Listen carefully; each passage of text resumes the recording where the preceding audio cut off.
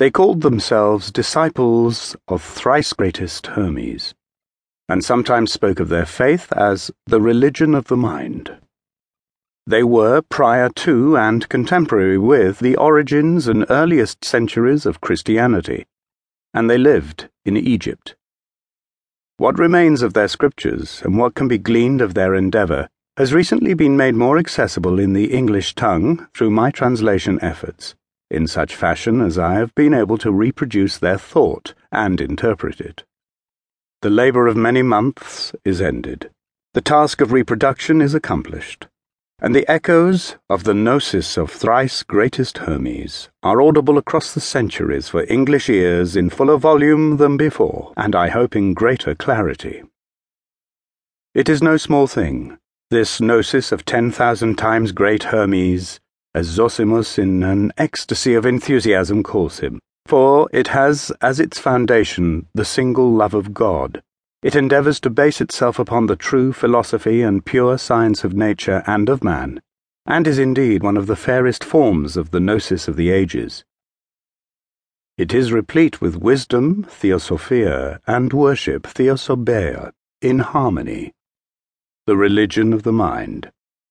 It is, in its beginning religion, true devotion and piety and worship, based on the right activity and passivity of the mind, and its end is the gnosis of things that are, and the path of the good that leads man unto God.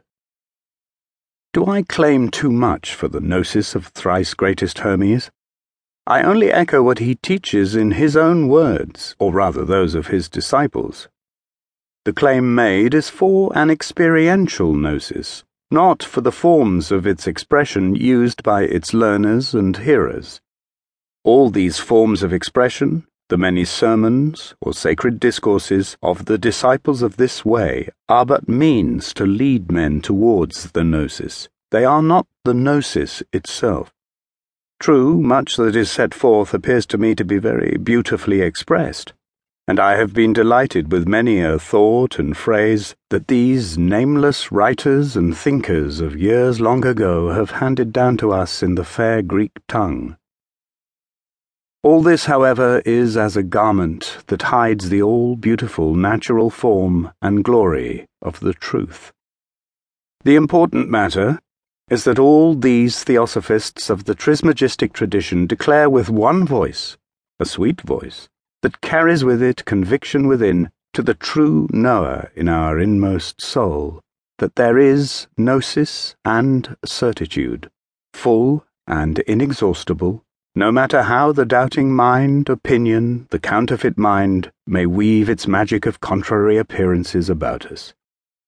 Seeing, then, that I now have a fairly clear knowledge of what has been written of this religion of the mind, I will set down a few thoughts on this subject as they occur to me, an impression or two that the contemplation of the beautiful sermons of the disciples of the Master Mind has engraved upon my memory.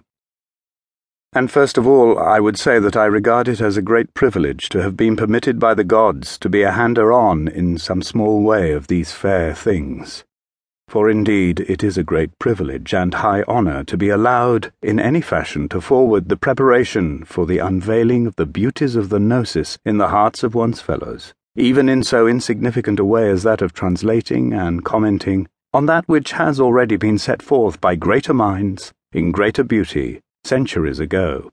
I feel gratified, joyful, and thankful that so pleasant a task has been granted by the providence of God as a respite on the way, to use a phrase of Plotinus.